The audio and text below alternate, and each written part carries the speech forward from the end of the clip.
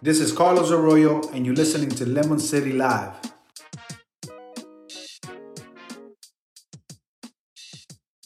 What's up? Fresh is our turn, baby. Oh no!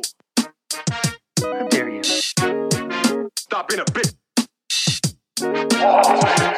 All right, Lemonheads, what's up? It's your boy Fungus, Lemon City Live, Evening Juice, Season 8, Episode 33. I'm joined today by our newest Lemonhead, Jake Gibson over here, coming fresh off his first assignment. How's it going, Jake? Oh, I'm happy to be here, man. This past weekend over at Homestead Miami Speedway was an absolute blast, and I'm super excited to talk about it here with you tonight. That's what's up, man. We're going to get into that in a little bit. If you're watching, thank you for watching, everybody. You're watching on our Facebook, on our Twitter, or, of course, on the 5 Reasons YouTube network. Shout out to 5 Reasons Sports. So before we get into actual talking sports, sometimes we like to get a little silly over here. Mm-hmm. I have a funny current event that I want to get your take on, Jake. Okay. Uber Eats. Are you an Uber Eats guy? Do you Uber Eats a lot of stuff? Or I do not Uber Eats. I No. really don't do the Uber Eats and DoorDash thing. I don't do those. Oh honestly. man, More All of right, a more of a cook a nice meal at home kind of guy. that's the way to go, bro. That's the way Yeah. to go. That at home stuff. But not everybody can have that homegrown stuff. You know what I mean? So Uber Eats now will be delivering weed in Toronto. I guess they are starting. They're testing out that market. They're gonna start delivering weed because weed's legal in Canada, recreationally. So they're starting to deliver weed in Toronto. What is your take on that? Well, I'm assuming that the demand for something like this is astronomically high. Oh, So for the sure. demand is there.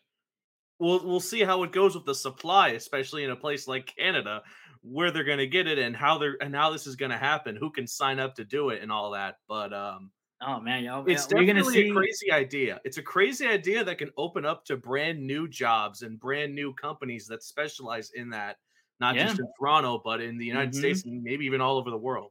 I'm interested in seeing, and I don't know. You said you don't use Uber Eats, but when you open it up, you can see different types of foods, right? You see Yeah. tacos, pizza, whatever. Mhm. I want to see what they're gonna have, like just a big weed plant, like the Chronic album, Dr. Dre. That's.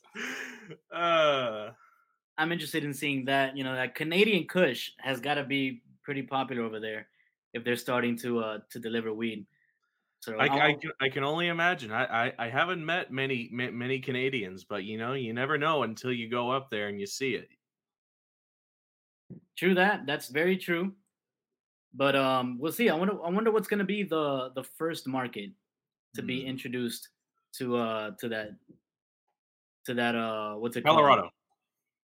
Well, the first American market. I mean, Could you imagine a small business in a state like Colorado or California doing that? I feel like it's one of those small businesses that turn into corporate conglomerates like Nest and those small businesses like a Shark Tank. You walk up to the guys in Shark Tank. All right, I know we all love weed, but how about not having to get off your chair to get the weed? All right. $1 million investment.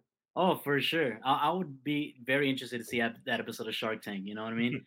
But that's I don't know. What would sports turn into if you didn't have to leave your couch to get your weed and watch your sports? I think sports betting would take the industry would probably grow, but wins would probably drop by a lot. Yeah, hella drop. All right, man. So as we do every week, we got our juices and we got our phonies. All right. So let's start off with some phonies. I want to end on a high note. So who's your phony of the week, Jake? All right, my phony of the week is going to be the side judge referee who called the interception by Noah Igbenogany in the Sunday Night Football game, Dolphins versus Steelers, the final defensive play for the Dolphins. The side judge who ruled that pick incomplete. And then he had to have a discussion with the other referees and be like, oh, I screwed up. It's actually a pick. And this game is over. when you look at it on replay, it's as clear as day. It was an interception. He was looking right at it. Yeah, he was right there. Yeah, I myself and my dad were shocked that it even had to go down to a discussion between like 3 or 4 referees that his feet were in, he was maintaining possession. It's an interception. Yeah, if you're watching at home, you get the benefit of zoomed in camera, instant replay, all of that. So we weren't worried at home, but yeah, if you're there, if you're the players or somebody in the stands, you had to be a little worried. It's like a mini heartbreak. You thought the game was won. The ref says no, incomplete. You're bummed as hell, and then the announcement comes. Oh, the ruling on the field is the pass was intercepted. Instant joy, instant gratification that you survived watching the second half of that game. And for sure. And I bet you the amount of people that can pronounce Igbenogany's name now has increased by at least 30%. I will be honest. I will admit my phoniness for the longest time. I thought Igbenogany was a bust. You did. I'm not even kidding. I was not a big fan of Noah. Up until that point where he decided to prove me and probably a bunch of other people wrong. So shout out to him. Yeah, and I mean, it takes for a week that referee. It takes some guys a little longer to figure out the game. He was last year was his rookie season, if I'm not mistaken. And it now in his sophomore season is when he's able to finally learn the game and step up, make plays. But yeah, a lot of people were not sold on him based off of his play as a rookie, which nowadays, you know what I mean? A lot of these guys, they hit the ground running and they are making plays from their rookie season, but that's not the norm. That's not the norm. So yeah, I'm teams glad that like us and the Bengals, they were blessed with amazing rookie seasons by Waddle and Jamar Chase, for sure. Who in their first season broke records. And not every rookie is going to have that luxury, especially in a position like corner, where you're consistently going to have to match up with some of the star players in the NFL. Yeah. All right, man. So my phony, if you're a fan of a team, you have to be able to be critical of your team. You can't just always be rah-rah. You know what I mean? When your team is not doing what they're supposed to be doing, you should be able to step up and tell them so. So my phony goes out to my FC Barcelona. It breaks my heart. They were eliminated from the Champions League, and now they got to go play in the Europa League. Hopefully they can at least, take away a championship in the Europa League, but that didn't work out so well for them last season. But this season they have a whole new slew of guys. I guess it's still early in the season for soccer, so it's taking them a bit longer to figure out how to play with each other, and they haven't fully meshed yet, which was fully shown in their exit from Champions League today. So Barcelona, and that's all before the FIFA World Cup coming up real soon. I think we're not even that far away at this point in Qatar, a winter World Cup. We're feel real, We're less than a month away, but less than a month. Yeah, but that's international. That's international countries playing against each other. FC Barcelona is club level. It's a different sort of dynamic. But yeah, man. So hopefully Barcelona can figure it out and they can land on my juice list later on in the season. So we'll see. So for you, who's got your juice this week? My juice is taking it back to my alma mater of FIU. Talking about quarterback Grayson James. Yeah. 306 passing yards, 2 rushing touchdowns, 1 passing touchdown, 1 pick. He had an absolutely monster game especially for someone like Grayson James, who has taken a lot of time to get himself settled in as QB1 of FIU. Already kind of a rough season, but they had a blowout win against the Charlotte 49ers on the road to sort of balance out their season again. And now they have another nationally televised game this upcoming Friday against the University of North Texas. And there you go. FIU's that's always a tough game. Story, Yeah, man. North Texas is always a tough play.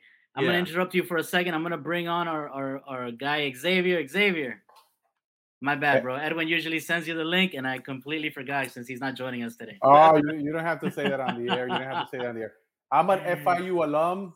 There you go. And I'm surprised that they haven't been better with recruiting in football. I mean, maybe you get the second or third tier here, which is still really good, but maybe you get some people from other places that want to come down here. You know, they won't make FSU, they won't make they can't make it in Florida, but they're still pretty good players. So I don't know what the deal is with that. Well, I've heard a lot of things about the football program as far as that they really don't care too much about it. And you know that was a ginormous sort of topic of interest in FIU for the past couple of years, especially when Butch Davis was running the football team, and how he went on record as he was going to get fired. Right, this was about a year ago, around the end of the season. He went on record against FIU athletics, sort of calling them out for not giving him and his scouts enough resources, enough money to go on the road and recruit people from like other sides of the state and even across the country. And you know, he went on record on this like a very serious rant that when I was the director of Sports Panther, I was like, oh my God, what's this guy doing? He's like revealing all the secrets that we're not supposed to know about. And love it. Again, good. There's the fact that led to the point where we football, are now. Yeah. And FIU football, again, if you're a recruit and you want to look towards FIU and look at their past of FIU is not great the last few years, you know, going 0-5 in the COVID year, 1-11 the year after. Yeah, but you know, you can't really take that into account. The COVID year, I mean, come on. The COVID would have screwed up any school, and FIU just happened to get hit really hard where they had to bring on a bunch of walk-on players. There was at one point like half of the starting squad were walk-on players. You know, maybe I'm exaggerating a little bit, but not too much. It was a lot of players that were starting that were walk-ons. Now, a big reason why FIU struggles, they're a lot better this season than they were the past couple of seasons, but they're still struggling a little bit. They're still growing. They have the youngest team in the whole country. Yeah, there are 40 players. Yeah, they have 40 players that are playing in other schools that were originally FIU recruits and that they left during the transfer portal. Shout out to my guy Eric Henry for that tidbit right there. So that just goes to show you the struggles that FIU has had, but props to Coach Mike, man. They're doing their thing.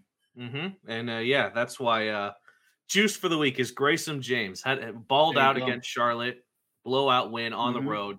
You know, feels good, especially with the other team in Miami that's kind of the exact opposite right now as far as the fan base getting excited. They're not excited over at Coral Gables. Jake and Xavier, fun fact, when Grayson James was still a senior in high school, he was a 3-star recruit. He hadn't voiced where he was going to go yet, right? He hadn't announced. And FIU had announced that they had landed a 3-star quarterback, but they didn't say who it was. Nobody knew who it was yet. Yeah. So I did some research and I found that he was the only 3-star recruit that hadn't announced yet. So I take pride, and that's really the only news I've ever broken as a member of Lemon City.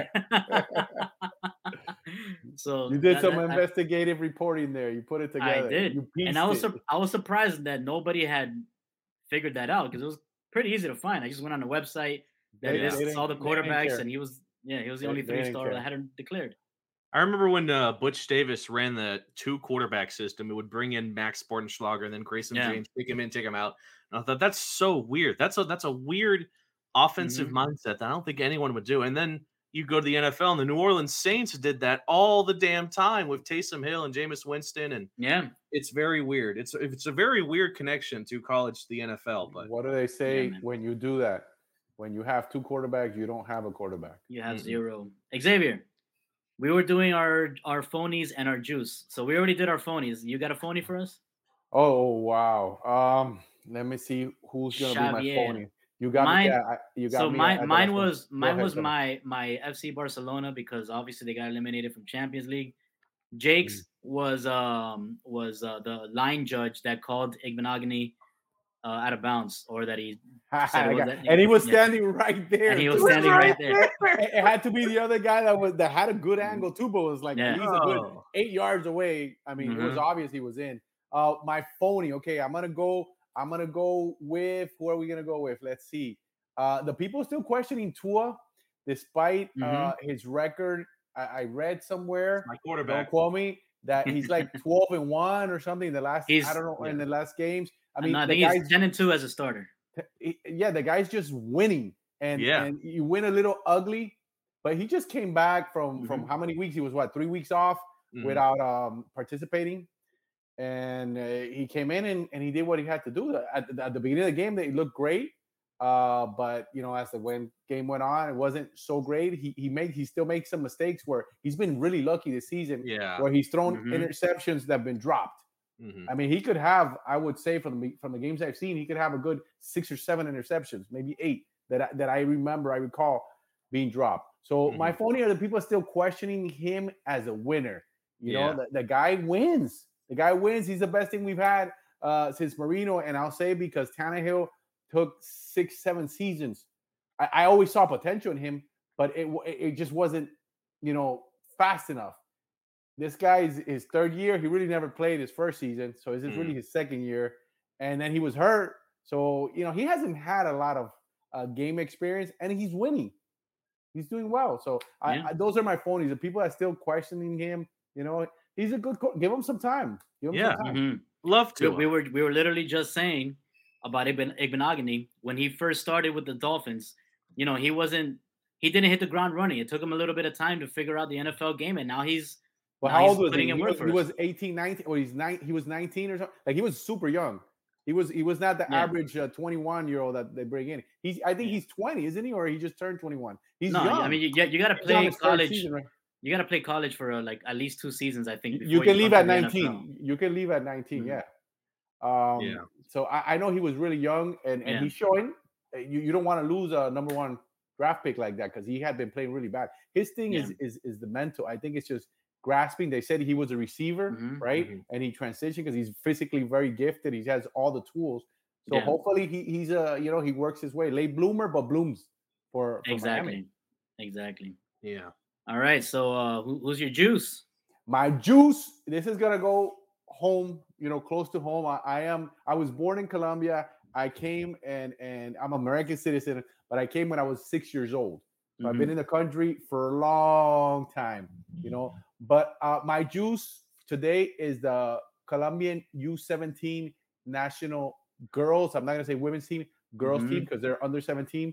They just made the final in the World Cup in India. They're going to play Spain on Sunday morning here. And the great thing about that is the first team, in any category to make a FIFA World Cup final. That's awesome, man. I saw you tweet that. That's and amazing. the big thing about that, and the props to these women, is that they don't have a true professional league. They don't get the support, financial support. They don't get the support from the actual Colombian association. They don't put their money behind them. They haven't put the resources. They don't have the training grounds. They don't have the training space. They don't have the development information that all these other teams in Colombia have, the men's team, and they haven't done crap. The only thing they've ever won was Copa America 2001, and it was because there's an asterisk there because Argentina didn't take the first team. Some other teams didn't send their first teams; they send their under 23s because at that point they were scared because there was stuff going on in Colombia. They thought things could get bad over there, so they sent the scrubs to get killed if something happened. And Colombia ended up winning, and they won well. But my point is that these guys have all the resources. We got guys playing. I've always said the talent is there in Colombia, and we should have done something already by this point in time. I think it's always a mentality. And these women, these girls have such heart, so much faith, so much confidence. And Linda Caicedo, she's the 17-year-old. She plays at the U17, U20s, and then the first team. She's a star. She's going to be. She's among the top players in the world right now, and she's amazing. And she's just going to be a mega superstar. So that team is my juice. They got the juice, man. They got me hyped. If they're to win the World Cup against Spain, which are the favorites, that would be amazing, And it shows that there is talent and it can be done. That the men have never done it because they don't have any type of mentality to do something like that. Because they have everything else to do it, and they've never done it. And these women came out here with all these obstacles and all these things against them, and they did it just like all these women that you know. Well, I'm not gonna get into a big thing here, but they're showing that, you know, they got the guts. They got the guts and they got the juice. There you go, man. All right, my juice goes to the Miami Dolphins defense. All right. I remember last week I said if Tua's gonna win this game, he's gotta play conservatively. He can't go out there try to gunsling, and that's exactly what he did. And he almost lost the game by almost throwing 4 interceptions that were all dropped by the Steelers. Thank God. But you know who didn't drop interceptions? The Miami Dolphins, right? In the Steelers' last 2 drives, they were in Dolphins territory, and threatening to score and to tie, either to tie or take the lead.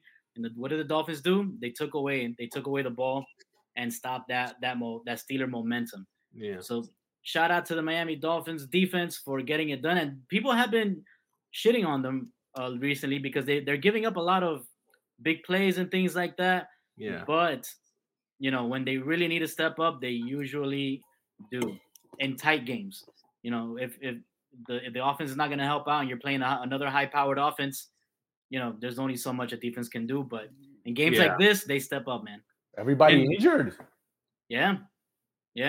Prior to that Sunday night game, the Dolphins defense only had like two interceptions, I believe, prior to that game. And how many times did they get the pick on Pickett? Like I believe it was 3. Yeah, 3. One in the first half, which turned into a field goal, and then the 2 in the second half, and the last one by Ignagby, basically sealing the game. So, yeah, shout out to the defense. They were the real hero of that game, and you know, you got to give Tua the pass. He looked rusty. But he did look rusty, and that's why I said last week that he needed to play conservatively. You know, the defense is going to keep him in the game. Don't try to do anything crazy. If you need to kick 6 field goals to win the game, then that's what you're going to do. Yeah, you know what I mean. You got to build up. Tony Sperano. You go the ghost of Tony Sperano. No, but he needs to rebuild that momentum. You can't just come back from a concussion protocol and just pretend like you're going to go out there like Patty Mahomes. You know what I mean? You know, rebuilding. Mike McDaniel was like the anti-Tony Sperano because Sperano would always settle for the field goal. McDaniel didn't want to do that. He wanted to go on fourth it down almost cost him the game too. Yeah, it almost cost him the game. Yeah, I will say though, I feel like you shouldn't do that in your own territory. Tua is on my future phony list, however, and the reason he might be, I'm hoping not, but he might because. Did you see the way whenever Tua ran with the ball, he was not a fan of sliding. He was a fan of driving his head and shoulder into the defenseman, and that's good and all. He wants to win, that's great, and he wants to get the most yards he can. But it's Tua. I mean, Jesus, Tua. He was just out for 3-4 weeks, and now he just wants to try to bulldoze everyone. What a fake concussion! It was a fake concussion. He never had. He had a back problem. Yeah, he's out for blood, man. I but he getting respect. Give Tua his respect. Yeah. Oh, you know, he's gonna bull you over. He gets a lot of respect, man. The man said before the game that he was gonna work on, you know, throwing the ball away a little more, sliding more. Fuck that, bro. He's lowering his shoulder. No, he needs to think long term. He does, man. Think, hey, you know, what's best for his team? Because if I get hurt, we already saw what the backup and the backup to the backup. Exactly. Can't do it. So, exactly. You know, we didn't see the backup to the backup to the backup in Reed's Senate. We never reached that point. Reed was pretty good. I thought like when he was here in the preseason and those type of games, and then they took him and now he's back. He might be in this year, man. We have a lot of soft guys getting injured all the time, and I don't mean like a direct attack on them, but geez, Tua I'm a little bit off with the whole concussion thing, you know. And then what's the second guy? Oh my god, I forgot his name. Teddy, quarterback. Teddy, Bridgewater. Teddy, you touch him and he's down, and then this guy hurts his thumb. How unlucky is that? You boom, incredibly unlucky, man. Jeez, you know, it's crazy. And then Reed, I wonder who the fourth is, because we might need a fourth. Yeah, I mean a fifth. Oh, yeah. every time you see the Dolphins injury report, I don't think I've seen it once where the other team had more players on the injury report than Miami. It's always key players. You look at the Key players like players. Armstead, Xavier, Hill, Mhm. Waddle, and you. Oh my It's ridiculous. God! It's ridiculous. I By the know way, adapting is super important in the NFL, but at some point you're just it feels like you're cursed. Feels like Yeah, every man. season there's that one team that's cursed. Last year it was Baltimore, right? Baltimore had 1 billion injuries, and it feels like this year it's Miami. And We've let's been hope cursed this for the is last the end. 25. We've been cursed for the last 25 years. I yeah, think. for every team faces adversity, bro. You know, I said that in my article. Every team faces adversity. The good teams just find a way to move past it. So That's it. That's the it. Dolphins past 3 weeks, that was the adversity for the season. Hopefully, that was the adversity for the season. And with this win this past Sunday on prime time, by the way, Dolphins are like 4-1 in the past 5 primetime games. Nice. Yeah. So with this win on primetime, hopefully that was them righting the ship and getting past that adversity, and they can only go up from here. I feel. And I mentioned this in our talk last Wednesday that this win against the Steelers was great, but this needs to be the start of something way bigger for a streak. They're playing Detroit this upcoming Sunday, then Chicago, then I believe. What Chicago bullied the Patriots. That's true. But that was fun to Jake's to see, point. To Jake's point, we're not playing a team with a winning record until December 11th. So we got to go on a run. So it's what Jake from Lemon City's Live is saying. Yeah, we need to be huge opportunity for the Dolphins. Perfect in the month of November. Yes, that would be so nice. Setting us up for what is that? Setting us up for December. Thanks for reminding me, Xavier, to silence my phone and it's my mom. She's in Colombia right now. She's giving me a call. There you go. I was gonna ask you something, Jake from Lemon City Live. Chase Edmonds. Yeah. What's up with that guy? Because I mean, Gaskins to me is a really good player. I thought he was underrated. He's a good runner. He's great catching the ball. Why is he like forgotten? I don't know. The thing about Gaskin is we haven't seen him as much as we would have liked to because not this season. Part of that injury. He's in part of that injury report that just keeps adding up. Oh, he's in there. He's in there. I wasn't aware of that. He was in there for like the last few weeks, I want to say, and it was basically just up to Mostert to run the ball. And to his credit, he's done relatively well the last couple of weeks. He's been holding down the fort in our running game. Edmonds, I don't know. Edmonds has been sort of a mystery. I don't know what McDaniel and his offensive scheme has placed Edmonds in. If he's just like a wild card kind of player, or if they just want to push all their chips on the table. If the stars like Hill, Waddle, and Mostert. I think Edmonds had his shot. He's a Yale. He's a Yale grad. You can't put that. He and I think Edmonds had his shot, and he didn't really show up, bro. I think Edmonds had his shot. He didn't really show up, and I think he shot mentally. I think he shot mentally. Honestly, I think it's just that as soon as Mostert got in there, he showed how much better he is than Edmonds. Yeah, he really is. And this guy, every time he goes, he just he's got the dropsies, and I wish they could focus on his eyes. So the camera, if they have a special camera, because I know when the ball's coming, his eyes are this huge because you see he's gonna drop it. He's gonna drop it. So and that's just mental. So I mean, he needs a break. He needs to take a break, hit the pine, relax, get a mental health day or something, and then come back stronger because you can get over it. He's a good player. He's proven he's a good, solid player. But it's from that guy to the next. The next guy's got to step up. He's not doing the job. Yeah, definitely. So next week we're at Detroit. Okay, Detroit just got mollywopped. Yeah. Those are the games that scare me with Miami. It's a kind of a trap game. Those are the games that scare me with Miami. And I can't remember where I saw the statistic, but it's been almost over a decade since Miami has last won a game in Detroit. I don't know if that's just one of those. Oh, well, big deal. These are two extremely different teams on the opposite ends of the spectrum as far as potential. But they usually play Thanksgiving over there. I don't remember too many games where they play like regular season games. And when it's Thanksgiving, they step up. Detroit steps up always for Thanksgiving. They beat everybody, even the top teams that go over there. I still want to be a believer in Jared Goff, right? I still want to think that maybe this guy is still something, because he was not that long ago. We were all rooting for him in the Super Bowl. He's not right. Yeah, he's not terrible. He just like he's not gonna be that. He's not a quarterback that's gonna win the game for you. He's a quarterback that can win games if he's on a decent or good team. You know what I mean? Yeah. And right now in Detroit, they started off playing really well. They were scoring a lot of points, but he lost DeAndre Swift. He lost what's his name? Amon-Ra St. Brown. That's his name. Exactly. Amon-Ra St. Brown. He lost his best running back and his best wide receiver. Like, you know, and there's only so much that a middle of the pack quarterback can do once you lose your top two weapons, man.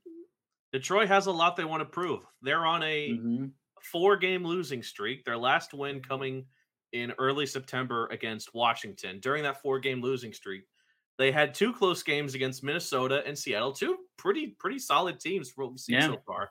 Got shut out by New England, and then only put up 6 against Dallas. Clearly, and most of that was on the road as well. They played in Minnesota, in New England, and in Dallas. They're coming back home after a long road trip. They want to show the fans that we're not out of hungry yet. Yeah, they're going to put all their chips on the table. They're going to play like they have nothing left to lose, because at this point they really don't have anything left to lose anymore. What's Miami's calendar?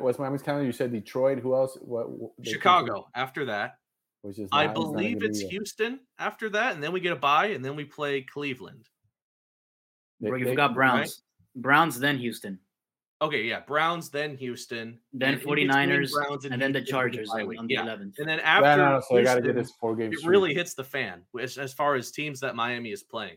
Yeah. So you can worry about December later. You got to focus on November, and that the teams you're fortunate enough to be playing right now. Week by week. Off of the win we got now. Make a winning record. Get all the momentum you can when you got to play a San Francisco team that just got a whole lot better themselves. They just got CMC, and they might be Super Bowl contenders. And Miami trashed them last time they played, like surprisingly trashed them. So we blew them out, and we took their coach in the process. You know. Speaking of coaches, this is going to be the second week in a row that Miami faces a former head coach. Because last week we faced off against Flo. Right, because now he's and now Man Campbell. Yeah. I liked it when he was here. Like he was, the in between guy. Yeah, and I thought maybe they give him a chance because guy's got a lot of personality and all that. So he seemed really cool. Like 2 straight winning seasons. I mean, enough said. With Flo, you talking about Flo? Yeah, with Flo. Yeah, my favorite Flo memory was that game against Cincinnati. Where the Bengals and Dolphins got into the Brooklyn came out of him. Yeah, and then he just walked up and was ready to start swinging, man. He's jacked up too. He's a big guy. He's a big guy, dude. He's a big guy. I mean, man, that's the biggest Honduran I've ever seen. I don't hate Flores, right? No, how could you? I don't understand all these fans that now are trashing Flores. 2 straight winning seasons. And, he was a stud. He was a stud down here. The only issue I have is him bullying Tua. Yeah, and trying to get Watson like that. Getting him and trying to replace. Tua with this guy and to replace him with he didn't want to do it, but then Stephen Ross tried to get him to say hell yeah, let's go for Brady, right? And that was a whole weird can of worms that we're probably gonna have to wait until the end of the season to really dissect what the hell that was. We need some investigative reporting from Gus. Anybody that was on that yacht or anything. Trying to get some information, some surveillance. I'll probably just ask the other reporters in the press box, "Hey, what? It never tell me about this." It never happened. Miami has some weird stuff always going on, huh? Oh yeah, man. Crazy. Feels like this team more than anybody else. Before the season, with all the shenanigans of Stephen Ross, and now in the middle of the season with the whole changing the concussion protocol, and then who knows what the hell's going to happen. We're in the process where I'm like, will I ever see them win a Super Bowl in my lifetime? Because it just keeps getting scarier and scarier. I mean, even when we have Marino, what was it like in 5th grade? I remember, against the Redskins, and I remember against San Francisco, lost both games, and I was like, damn, that's okay. We got Marino. He's a stud. We'll be back. That's like the Terminator. Yeah, I'll be back in 200 years. Yeah. Well, like I'm 22, right? And rub it in our faces. Jake from we're gonna rub it in our faces. Yeah, my closest memory of we're gonna smell a Super Bowl was, I believe it was 2015 when we made the playoffs as a wild card and got blown out by Pittsburgh, right? Yeah. Without Tua, I believe it was Henne. Oh man. Or no, it wasn't Henne. It was Matt Moore, leading the Dolphins into Pittsburgh. Yeah. Blown. That was Tannehill's only his best season, and then he gets injured at the end of it. He was playing amazing, dude. He was playing like a Pro Bowl level, and then bam. Yep. He never got a break here either. That's one of those situations when it's best to move on and it's best for everybody. Exactly. Except for Miami, who got a 7th round pick, was it? Something like that. I something very minuscule. Yeah, they were just eager to get rid of him. They took whatever they can get. But speaking of moving on, they're looking at this current Dolphins roster.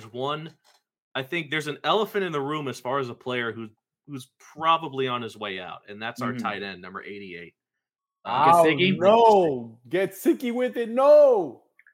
But he hasn't done anything wrong. I don't know why they don't utilize him more, man. Just last week.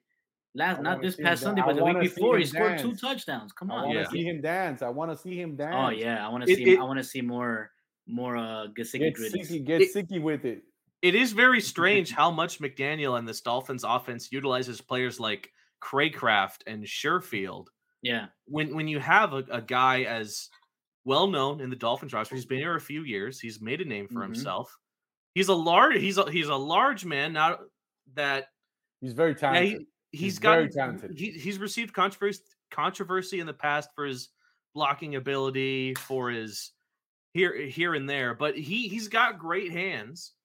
He's relatively fast for a tight end. He's not mind blowing, but he ain't bad. And he's had games in the past where it looked like, Tua's going to be thrown to this guy forever.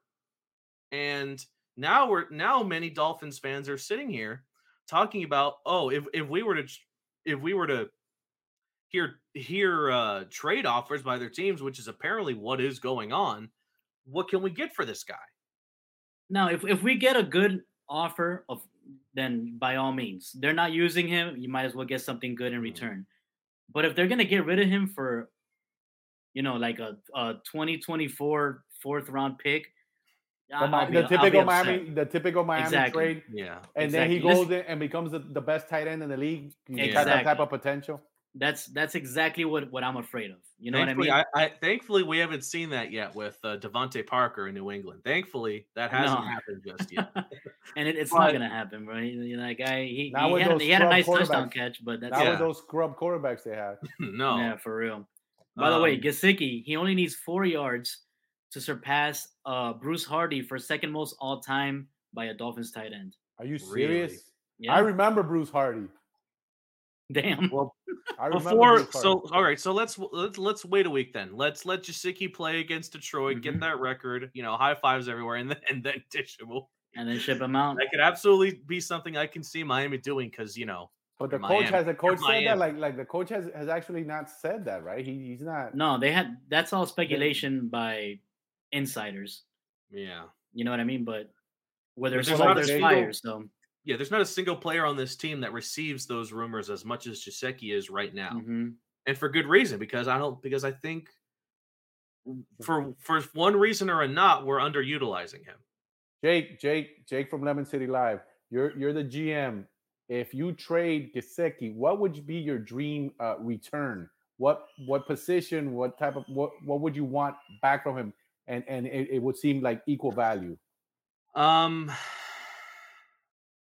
I would go with a bundle of 2nd and 3rd round picks in this upcoming draft, and maybe some late round picks in the following year.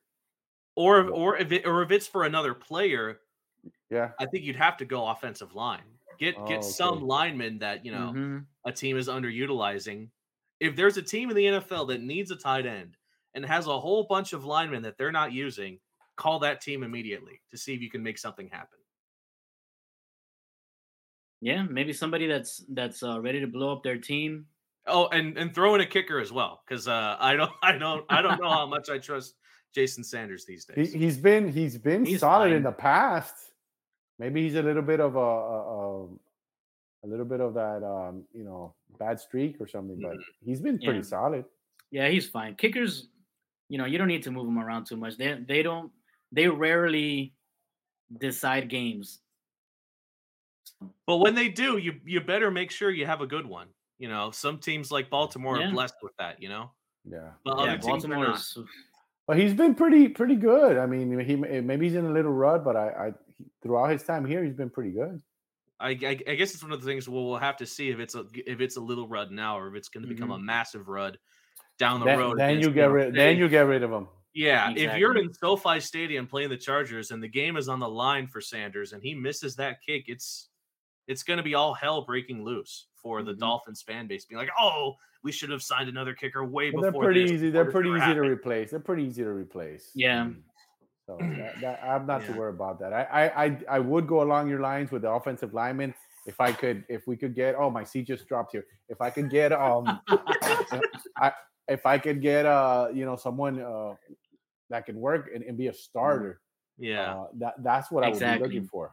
And then the picks, if someone gives you a second or third, you're the star GM. You might take Chris Greer's job. I think they're going to try to lowball Miami if they're going to go, for Gesicki. I don't want Gesicki out of here. I want him to get Gesicki here and to dance like he does. Like he doesn't know how to dance, and it entertains us. And I don't see why they want to get rid of talent. You don't find a way. This guy's a genius, right? He's a genius.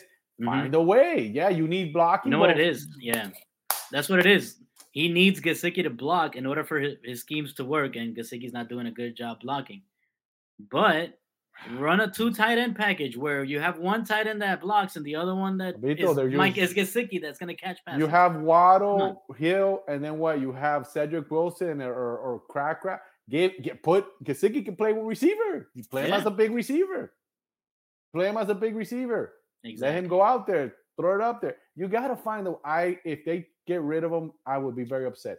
I've been upset for the last, like we said, 20-something years, the way the Dolphins draft, the way they trade, decisions they make. And it's been regime after regime, time after time.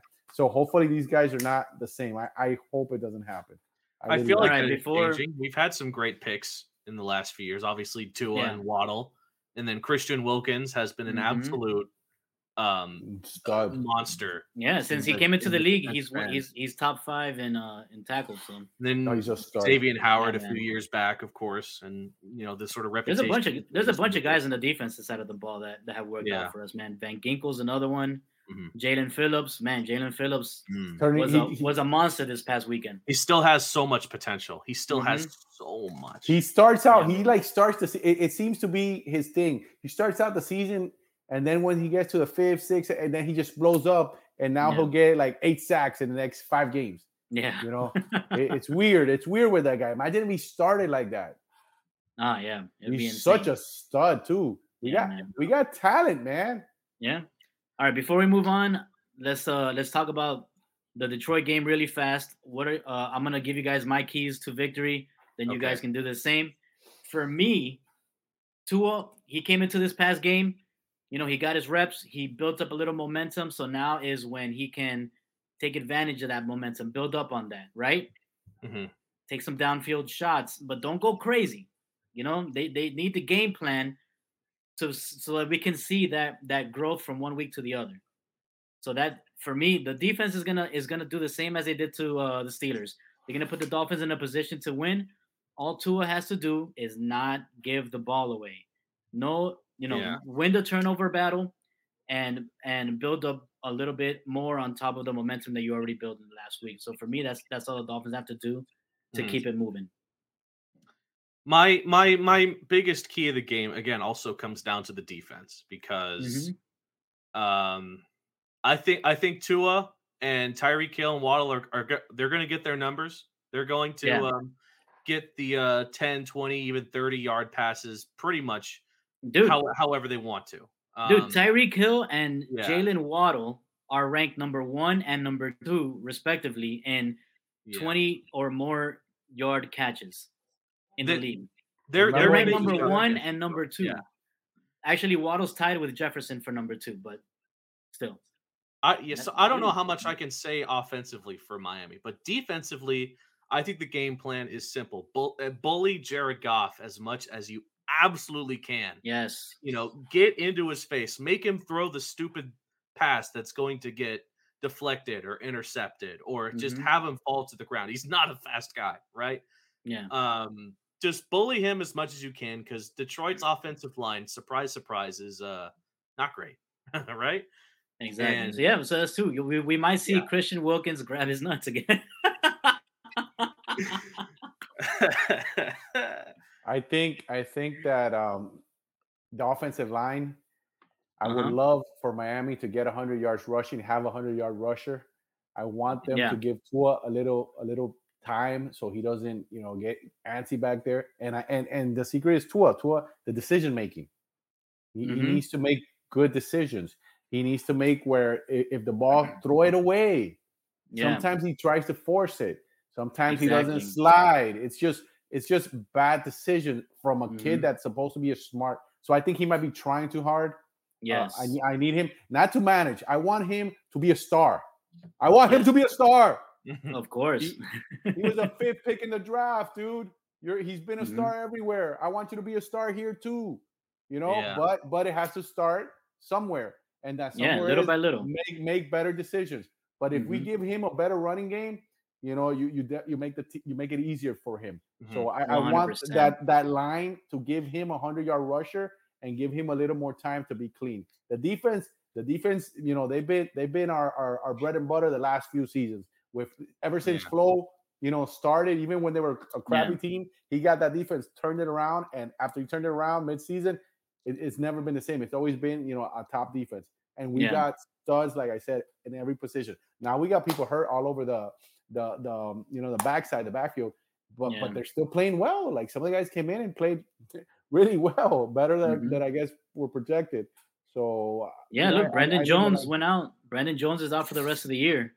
But he's joining Needham, Nick Needham, Brandon Jones. They're but Javon Holland and Noah Benogany, they stepped up, bro. They both got interceptions in that last game.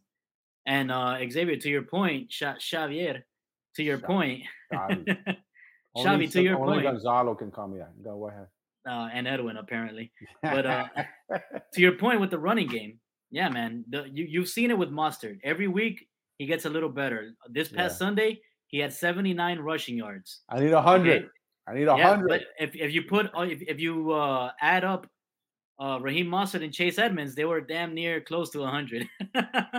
Yeah. So Mostert also had 30 receiving yards. So all-purpose yards, our running back had over 100 yards. Bring in Myles Gaskin.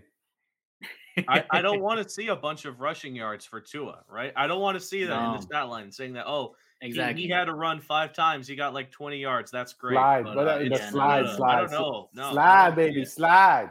Yes. Yeah, we don't want to see that. All right. So, Jake, you covered the NASCAR race in Homestead this past weekend, man. Yes, I did. Nice. A bunch of pictures too. Cars go burr. Yes, indeed. That was a super fun time, especially from my case where I live in Homestead. I'm very close to the racetrack. It's so crazy, the long drive to Miami Gardens and back to watch a Dolphins game. The ability to drive like 5 minutes to a major event and then drive right back, experience pretty much no traffic, is a blessing in disguise that you don't really realize until you're there and you're like, wow, that was very fast.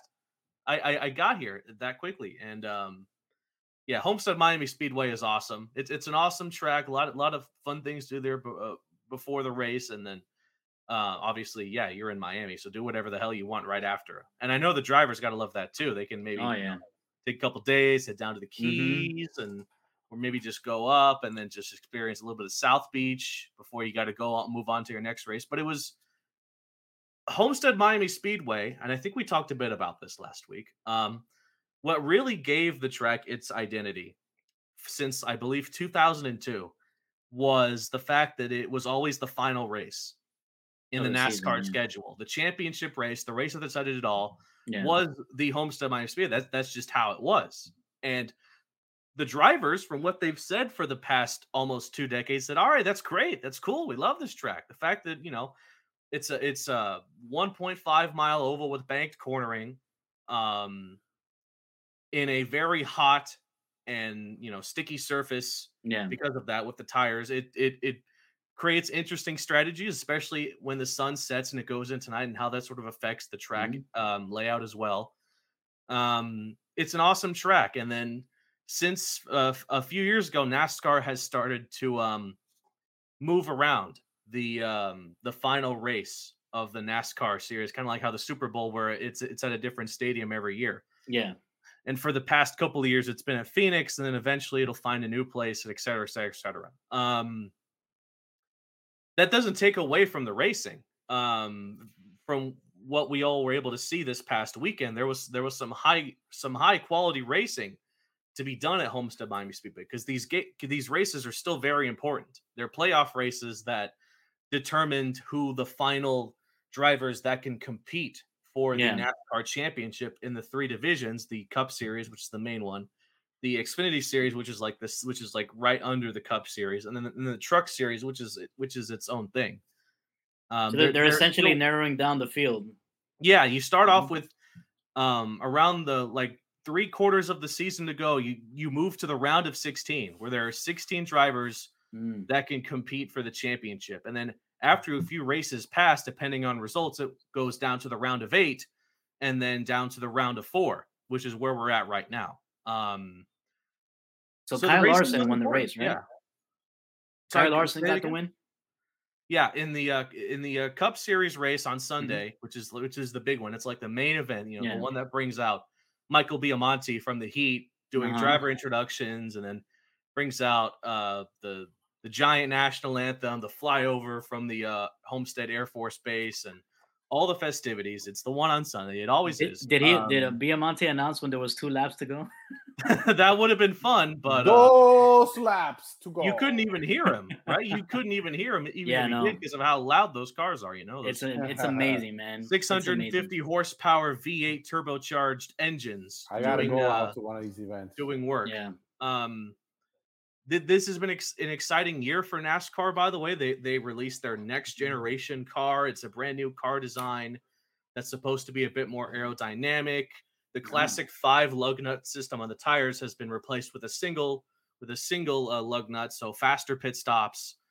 And that's interesting. It's been a wave of new, because NASCAR is changing for the better, right? You're seeing more and more drivers that are not just white dudes driving, the Fords and the Chevys and the Toyotas. You're seeing drivers like Daniel Suarez and Bubba Wallace, and you had Danica Patrick. You had Danica Patrick. There's another female driver in the Xfinity Series. I can't remember her name right at this very moment. NASCAR and its fans are changing, and for the better, I want to say.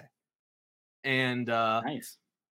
Overall, it was just an awesome weekend at Homestead, especially when you go in as media. When you get the you get the essential pass like me. You got M for Media Center and VL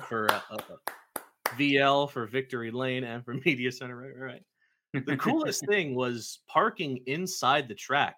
In case you didn't know, Homestead Miami Speedway actually has an infield road course that NASCAR doesn't use, and when it's not being used, it's used as parking for special people, like for people with VIP passes or media, right? And the coolest thing was parking on Saturday. Got there super early, of course. And when I got there was practice and qualifying going on for the race on Sunday to determine, the pole position and, who would be starting where for that race. And as soon as you exit out your car and you're heading towards Speedway Boulevard, all you hear in the background is, it's the cars accelerating. And it's when you hear it so often, especially in person, it's like music to your ears, It's and then you smell the burnt rubber on the track. You smell the oil, you smell all that, and it's like, damn, I'm in the right place right now. And overall, it was an absolute blast with like I said, some great racing. The first race on Saturday was the Truck Series race. The Truck Series are some of the most interesting races. They're short. They're the shortest races. The trucks are. How many laps are they? It was like only over 100, right? Okay. Not much. And the trucks are the most regarded as the most able to take bumps, right? So if you're bumped with a truck, you're not maybe immediately going to go flying like, in the other NASCAR leagues, or God forbid F1, where even a little bit of a tap will send someone doing kickflips in the air, it was a clean race. Ty Majeski won in the end. He was a contender in the championship 4. So he will be competing for the championship with 3 others in 2 weeks in Phoenix. And the ladder race on Saturday was the Contender Boats 300 in the Xfinity Series. Noah Gragson was the winner in that one. Again, another championship for hopeful. Gets in, and now will compete in Phoenix in a couple of weeks. And then the Sunday race, again being the big one, was won by Kyle Larson, who had a dominating performance, as he has had a couple of times this season. It was his 3rd win. He led almost 200 of the 300 lap race. Damn, is he in the Final Four? He was not. Funny enough, he was actually not in the playoffs. He was eliminated over almost a month ago. So in a race that could have determined who's locked into the championship 4, no one was locked in, which makes next week's race in Martinsville extremely crucial, because basically whatever placement is for the playoff hopefuls, that's what it's going to be. And then so how they finish the race is how the playoff hopefuls are gonna go into the final. Yeah, so Joey Logano, experienced driver, has already won a championship in Homestead, by the way. Okay. He's locked in to the championship 4 because he won last week. I think Joey Logano won the year that I went to to watch the race, if I'm not mistaken. Right. He locked up his spot into the championship 4 a couple weeks ago in Las Vegas, so he's in. Nice. Out of the 8 drivers that are still in it, it's basically going to come down to if like I said, you won't necessarily have to win the race in Martinsville, but if you finish 2nd, 3rd, get those high spots while some of the other playoff hopefuls might DNF or not do well, then you've basically just punched your ticket in to the championship. So who's your favorite to win it all? Experience goes a long way in NASCAR. The more experienced your driver is, the more it feels like they're going to be the favorites. And we saw that with Jimmy Johnson when he was racing, when he won 7 goddamn championships. Yeah. They actually named the tunnel that takes that takes you outside and then into the stadium parking after Jimmy Johnson. Nice. So that was cool. And it's hard to pick against a driver like Joey Logano, right? He's young, but he's very experienced. He's won a championship. Also among the championship hopefuls is Chase Elliott, who also won a championship a couple of years ago. And I think it's going to come down to between Logano and Elliott. One of the two is going to win it all. That's what's up in the Cup Series. Yeah. Nice. All right. So we'll come back to you in a couple of weeks to check up on that, so you can fill us in on who's getting that done. All right, but you know what's starting also in a couple of weeks, Xavier, the World Cup, bro. Yes, sir. Yes, sir. And we have so much to talk about with USA team. I mean, I'm gonna write about the World Cup, but the USA team is I think at the point where we have the most talent ever. Yeah. In the history of U.S. soccer, with so many players playing in really good clubs in Europe, playing in good teams here. The league is doing great. There is some talent in the league. It's developed. Yeah. There's good players in this league. because you have all of Europe looking now to get good talent from here for cheap, and they're already kind of developed because they get out of playing time.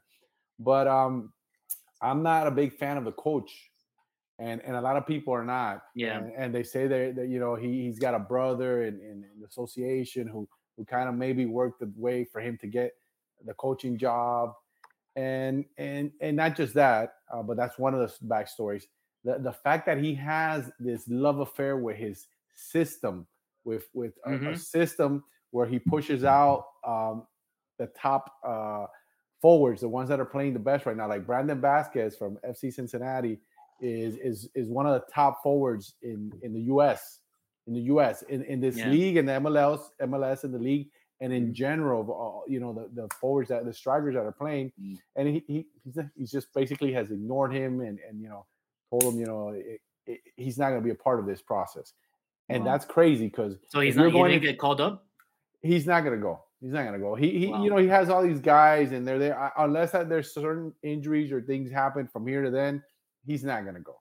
I don't think he's going to go based on everything this guy has said and what he's shown. He didn't even. They're doing the teams that got lost in the playoff. Some of those players are not going to play for like almost a month. So they're doing a camp for those players here. Okay. And he's called some of the players, but he didn't call Mihailovic. I hope I pronounced it correctly. From Montreal, Jordy, talented midfielder. I think one of the top midfielders in the U.S. And there's certain other guys like that you don't understand why he's not calling them, why he's not giving them an opportunity. And basically, it's his system. But it's like every other coach. They go with what they know, and they're a lot of them, not all of them, not going to change. And it's kind of too late to change. I just wish they would have changed him before, because at this point, like I was telling you, they're very, very talented. So what Jake was saying as far as experience for a driver, or experience matters for a head coach of a national team, Yeah. So I wish there's money and there's resources here. You could have gone out there and gotten a much more experienced coach to get you through this. When Klinsmann was here, he went through hell. People when he left, people weren't so happy, and then he laid a foundation. That's starting to give fruits now. And like, it's funny. He did the same thing for Germany, and then Germany went on to win the World Cup. He's like I don't know why they didn't stick with him.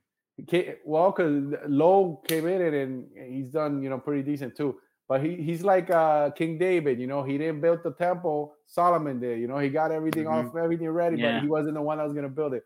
Well, Klinsmann is that guy. I'm not a big fan of Berhalter. I think that if US underperforms, because I was expecting at least to get out of the group and possibly win a first round game, because they're talented.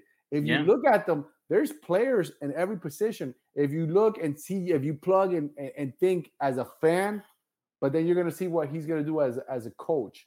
Sometimes they're a little bit conservative. There's a lot of criticism with the center backs, and they're a little bit slow. They're a little weak. They're not as technical as you're going to see center backs and win the World Cup. You're going to see guys playing center back that you could play 10 maybe for the U.S. and our guys are a little bit slow. That's going to cost us, because you're going to have these amazing forwards. Everybody's going to have, even the teams that are not the top teams are going to have very, very capable players. So that's what worries me. The defense, it's a big concern for me. I like the players that they have. Weston McKennie is a stud. Man. Pulisic has not consolidated his career the way we would like, but even though he still has very good numbers compared to some of the guys in Chelsea for minutes played and per goals and production, he does pretty well. He's just a little inconsistent. I hope that this World Cup, and he has injury troubles all the time, but he's got a lot better. I hope that this World Cup is his breakout. Oh, for sure. The man's talented. He's great, man. The man's talented, and he barely missed the last World Cup, and now is his moment. So I'm looking at him. Gio Reyna is another guy that's extremely talented. Yeah, Gio Reyna. Oh man, and every time he's healthy, exactly. But when he's healthy, he shines, bro. Dude, do you remember when him and Haaland were together, bro? I think he's a big reason why Haaland got boosted up. So Haaland is great regardless. He's amazing. He's amazing regardless. But when they were both playing together, man, the cyborg. Oh, it was incredible. Well, Gio Reyna, I don't. If you recall the time when the U.S. played Mexico, he had one of those fantastic runs where he got the ball and dribbled like by 6 guys and and made them look crazy. And you're like, amazing. Oh my goodness, this is an American player. Am I watching Brazil? I know. Who am I watching here? Is this Messi? No, it's Gio Reyna. And there's several players that I believe are very talented on this team. And I think they can break out, and there might be a market for American players after this World Cup, a bigger market for for these guys on this team, for bigger teams, and they have an opportunity to do something special. I just don't know how much they can do with that coach. But to your point, they do have a lot of talent, and we've been saying on this show for a long time. Whenever we talk about U.S. men's national team, they win, and they've won a lot with Berhalter, but they win. Because of the talent, they win despite having Berhalter. We have to give him his credit. You know what? But you do have to give someone credit, even if, begrudgingly, because he's won a lot of stuff. Yeah, he's won a lot of stuff important. In CONCACAF and tournaments and things like that. It's over here, and it's not the toughest. Exactly. I really think they win despite him, not because of him. You know what I mean? They win because of the talent. I hope that happens in the World Cup, and me too. But at the same time, let's say the U.S. Gets to like the quarterfinals, right? That's like last 8 teams, I think. That would be, I think that would be the furthest the U.S. has ever gone in the modern era. In the modern, because back but there's no way that they're gonna get rid of Berhalter if that happens. I don't know what to tell you. Yeah, I know, man. Tell you. And then it's gonna be 4 more years of that guy, leading a great group of teams to maybe underperform. Maybe if they had a great coach, that same team that made the quarterfinals would have made the semifinals. You know what I mean? World Cup is so important for the future of American soccer at the world level. Because you have a very solid team, and the guys coming in from the U20, they got some really good, and they got a lot of young guys coming in that they can all consolidate a super team for the World Cup here at home. I really don't want Berhalter to be the coach when it's here, bro. They need to show out. We'll cross that bridge when we get to it. Yeah. We'll see if we have to burn it or knock it down. I don't know, but have they decided where the championship match is going to be for that U.S. Olympics? I don't think so. I think the leading Olympics or the World Cup. For the World Cup? I think for the U.S. World Cup. I think the leading city rumored is Dallas because Jerry World. I mean, an amazing stadium. Yeah, that's the amazing facility. I'm sure Jerry Jones is You have SoFi Stadium just sitting there in Los Angeles. That makes the most sense. Real pretty, SoFi. That's where I would put my money. That's where I would put my money. Yeah, me too. But man, I wouldn't put anything past Jerry Jones to use his influence to get the World Cup final in his stadium. We shall see. We shall see. Mm-hmm. But SoFi definitely makes the most sense out of any stadium in the country. If you're looking to match the blend of soccer with the Hispanic community, look no further than right outside your doorstep with Hard Rock Stadium. I am hoping Hard Rock Stadium gets a really good match. I'm sure we're going to get some nice matches. I think the rumor is that Hard Rock is getting a semifinal game. I'd be more than happy with that. Oh, for sure, dude. That'd be incredible. It always gets rocking down here when there's good games. Oh yeah, the atmosphere is great. Friendlies, even friendlies of European teams, they sell out the stadium. Yeah, it's sold out. You can't find it. You can't find an empty seat. And the atmosphere is great now with the people coming in, the tourists, and that's gonna. It's good. I can't wait. It's gonna be awesome. Yeah, That'd be man. awesome. 100%. Xavier, you broke some news this week. What are you talking about? Some Inter Miami news, right? Yeah, I got some information and I put it out there. You know, we'll go. Yeah, George Acosta, a player that was in my eyes underutilized this season. Yeah. You know, got released. They haven't posted it yet, but he's released. Did they get him through the draft or through? He came in 2020. He was like considered. Was he a transfer? He was playing in Boca Juniors. Oh, he was a guy from Boca Juniors. Yeah, he was at that point. He was in Boca Juniors. And the moment he came in, he got hurt, and that's been his downfall with the team, I think, because I'm pretty sure they know the talent is there. Yeah. But he's been hurt. The moment he came in, he got a very serious, injury, kept him out practically the whole season. He comes back, and even this season, he's had several minor injuries. And, well, even knee, and then he hurt I think it was his ankle. I don't recall, but he's had several injuries that has not let him be on the field. And what's the best ability? Availability. Yeah. And if you're not available, it's a numbers game right now for him. I wish him the best. I think he's very talented, and I think that he can be kind of like a Bryce Duke story. Bryce Duke didn't get much playing time at LAFC. He's shipped somewhere else where he was needed, and he shined. Maybe it's Acosta's, it's his time to go somewhere else and shine. Do you think are there any rumors of where he's going to end up yet? I don't have any information on that yet, but as soon as I don't want to launch anything out there like that. As soon as I get that, I will. The other thing that it was it's confirmed, but it was something that I think everybody knew. So I don't think I'm breaking great news. Is Gonzalo is going to be the comeback player of the year for MLS. And if you see the other two guys, they got good stories, everything. But Gonzalo is a feel good story. It's the perfect fit. So I thought he was gonna win it anyway before I actually got confirmation that that's gonna happen. So that should be getting announced anytime. It should be getting announced soon. And then the last one, which is more of a work in progress. There was information relayed to me that Robbie Robinson, which is another controversial player for Inter Miami for the fans, because some people love him and some people hate him, and they hate him because he was a number one pick.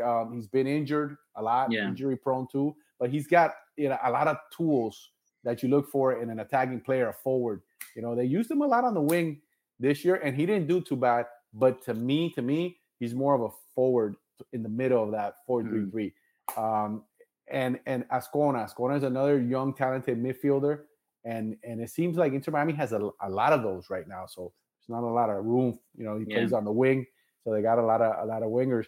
The information that was relayed to me is that these two players are going to be sent to Zaragoza. I don't have the exact details of the transaction, but that's what was relayed to me, and it's something in progress. This is definitely something that has been talked about. Okay. And so hopefully it goes to fruition, but maybe they change their minds and do something else with them. But they definitely talked about that, and it's a great option. That the Mas own that team. Jorge Mas has a majority interest in that team. It's an amazing opportunity. Real Zaragoza, yeah, it's an amazing opportunity. Yeah, that's a traditional team over there. They're playing the second division, right? It went down, but and they put a lot of money into it, and they're building a project. They've brought a few good young players over there. I'm a fan of Junior Barranquilla in Colombia because that's where I was born. I was born in Barranquilla, Colombia. And I know one of the guys, the Gabriel Fuentes. He was the left back. He was, bought by Zaragoza. And he's having an amazing, season right now. He just came in and is playing great. He wasn't doing so great in junior. So a lot of these young guys, sometimes they need to change the scenery. Yeah. And so that could be. I think Robbie is a talented player. He hasn't shown his full potential, but there was a reason he was the first pick, right? There was a reason. The guy's got the height. It's the prototypical. He's out of Clemson, right? He was, Clemson. He's got the prototypical, he's got the height, the speed, strong when you look at him, but he actually has skill too. He just needs to finish a little bit better. Is he was supposed to be what Campana ended up becoming, I imagine. That's what I would imagine. That's what they got him for. But do you think mostly on the wing? I don't think you could ever use Campana on the wing. No, I don't think you could ever use Campana on the wing. And this guy is on the wing. Do you think the emergence of Campana is and maybe realizing that they have better wing players is a reason why they're just willing to ship him out to Zaragoza? I think there's a lot of stuff behind. One is the history of injuries. Also, there's a certain point where you tire it, and I don't know how much they meshed like his personality. Remember, Phil is very big into the locker room and unity. So I don't. This is just seeing from the interviews and seeing. I don't know how his personality meshed, with the team or with the coach. I that's just my optics. I don't know if it meshed, if he was, but he's very talented. I think it's a great opportunity for him. I think it's an amazing. If this does work out, if it does happen, I think it's a great opportunity, and he should take it, with arms wide open, because it's a good style. And if they use him where he should be used properly, it's only going to be benefit for him. And then Azcona is very, very talented midfielder. The Spanish style of soccer is very technical, which he is. Yeah. And he's a very elegant player. It's a numbers game. He didn't get a chance now in the wings. He's not the fastest. So Phil used a lot of speed on the wings. He's got a lot of speed. Robert Taylor, which is the guy that plays everything, played a few times on the wing. He played sometimes 10. He played forward. He played everything. Well, he's a very, very good player. He's very fast. Then you have Lassiter, who has speed for days. He just burns. He needs to be more technical, in my opinion. But he's going up against Rayito. Rayito is a project. Rayito better watch out. Rayito is a project too that Phil has some patience for him. But next season better be not Rayito, better be Rayo. Yeah. He better produce, because I don't think they'll have too much patience. He's got all the talent, and like you said, hey, he takes 1, 2, he dances, and then doesn't finish the play. So he needs to finish it. He needs to finish. He's got all the talent in the world. I think they missed him against NY, New York City FC. It was a game where you would want Rayito to cause havoc. You needed that type of guy there, and Phil didn't line him up. Didn't put him on the roster. But there's some good guys staying. They're gonna have their DPs available, and Pozuelo is a big question mark. Yeah, you don't think he'll to return? To me, it depends. It's all like it's a business, right? How much is he willing to sacrifice? Was this the last year of his contract?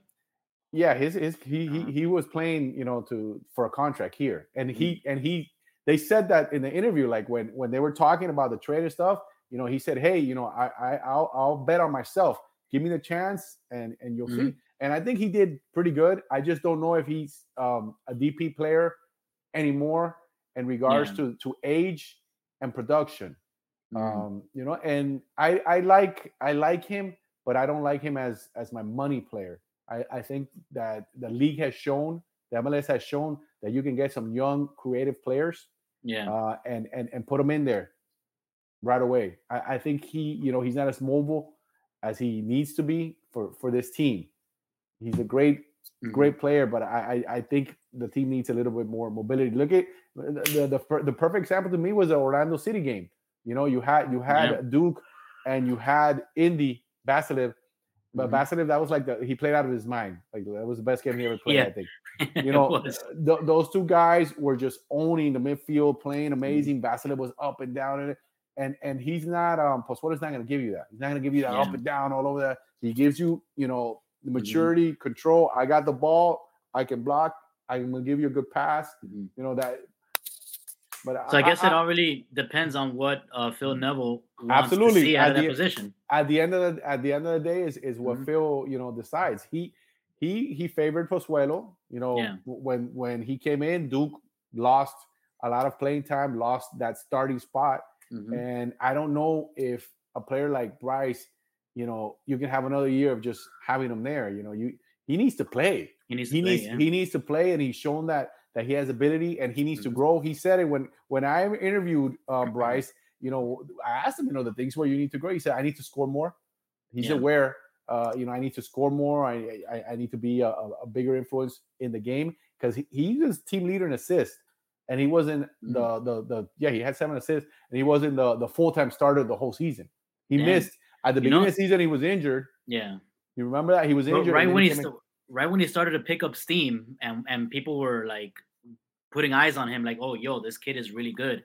That's when Pozuelo came in. And that's when he like kind of progress stoppers, man. And then everybody says, Pozuelo was the difference to have the season turn around. He was one of the reasons why the absolutely season turned around. You can't take that away from him because he but brought that. They should have found a way to keep Duke in with Pozuelo. Yeah, your two best when they played together, they're magic, man. Yeah. They played together. They couldn't focus just on Pozuelo. Yeah. They had to worry about the kid over here too. Exactly. So, I think they can play together. I just don't know if Pozuelo is going to be a DP. I don't. So I'm not breaking any of that news or any information all right. on that. So we'll see. We'll see about Robbie and but when you do break it, shoot us a text right before so we can retweet you right away.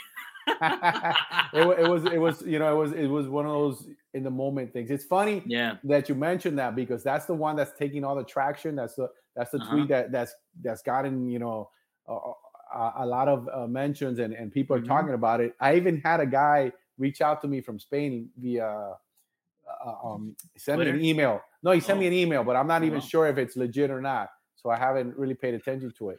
But that's the information I have, and we're gonna go with that, and I hope it does come to fruition. But definitely that has been talked about and has been in the works. Now we need to see. It's like any business; it needs to be finalized. Exactly. All right, guys. Long show today, but good show. We had look at this weird ass hot girls here. What? Nobody clicked that link. Whoa! Time out. That's through YouTube. Oh, it is. Yeah, Hot Girls here is watching the 5 Reasons YouTube network. So, okay. YouTube is wild out. Oh, we got hot guys right here, man. We got Jake from Lemon City Live. That's right. Hell yeah. We got the newsbreaker. We got La Voz.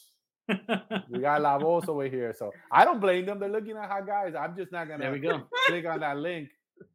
Don't click that link. I don't advise anybody to click on that link. Rookie mistake, guys. Don't do it. Yeah, don't click links you don't know. Yeah. All right, Jake, you'll be at Panthers this weekend, so everybody look out for that. Yeah. Xavier, you're gonna start working on World Cup stuff. Yeah, and November 10th. We didn't talk about that. The real national team, the team that's won World Cups, the women's national team. Yes. The real studs of that's what we're all soccer here in the U.S. Yes. The women's national team is going to play Germany. Yeah, November Germany.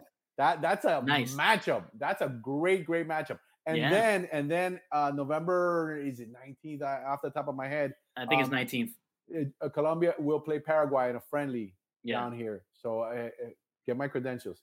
That's awesome. That's gonna be awesome. We're getting set, man. The soccer is coming. The World Cup now. The funny thing about World Cup, anybody that doesn't like soccer, blah blah blah, you have them glued to the TVs watching the storylines. Looking at it, and then everybody watches, and then they realize, wow, that many people actually watch the World Cup. So you mean it's like 20 times bigger than the Super Bowl? Wow, I didn't know that. Well, no. Twitter recently, they released a stat saying that soccer was the most tweeted about sport this year, and any year. I actually, but yeah, it's not that surprising. It's not surprising because it's the world's game. It's the world's game. Yeah, you can find it everywhere. I'm sure the Penguins in Antarctica even play that when nobody's looking. Yeah, man. I've seen Pinguino. I have a friend that plays with us in the mornings, and we call him the Penguin. So for sure, I know Penguins play soccer. Is his name Edwin? Well with Waddle. No, why they got no? He's really short. I used to have a friend in high school who was Colombian, and his name was Edwin, but everybody called him Penguin. No, I was like, yo, do you know him? That's awesome. Wouldn't be surprised. Wouldn't be surprised Exactly. if I do, if I actually see the person. Yeah. That's awesome. You know, seeing those stupid spam comments there has reminded me of the real big phony of the week in the world of sports. Whoa. And I'm not going to get too into it, but you all have seen what has gone on with the Wisconsin volleyball team. We all have seen it, right? No. Oh. Wisconsin I don't want to leave you on a cliffhanger, but you're watching Wisconsin ESPN. The volleyball team has been the phony of the entire fall semester of collegiate sports. Men's, women's, which one? Penguins. Wisconsin women's volleyball team. Okay. What did they do? Let's just say they got a little wild after every win so far this season. Girls gone wild. And what are they twerking on court or something? If it was that simple, I don't think anyone would have minded. But okay, I don't even want to know. That's is it on YouTube? Is it on YouTube? Is it these girls? Is it the? I think that's them right there. I think that's them. That's Wisconsin. Don't click the link. Right. About it is don't click the link, guys. You'll not going to say much, but you'll land on Wisconsin. Can you erase that? Can you erase that? Block those people, man. Block them. They're trying to ruin our show. Seriously. All right, everybody. I think that's good for tonight. Thank you, Jake from Lemon City Live. Now you got me thinking about Wisconsin. I don't even know if I want to go check or not. Right? Thanks for tuning in, everybody. If you missed the show or you want to listen back, just make sure to check out wherever you get your podcasts. Tomorrow morning we'll be up there. And we'll see you next week. Any parting words, gentlemen? Next time I see you all, here, remind me to get you some souvenirs from the races. Oh, yes. Let me get some of that.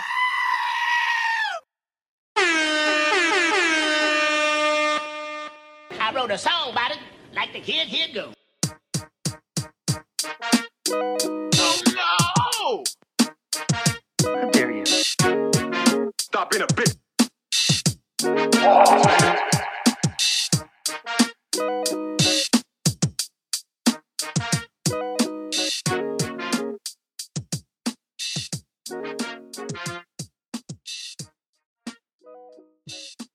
Lemon City Live every Tuesday. Records played on Wednesday. Lemon City Live. I'm always happy to jump on with my favorite Lemonheads.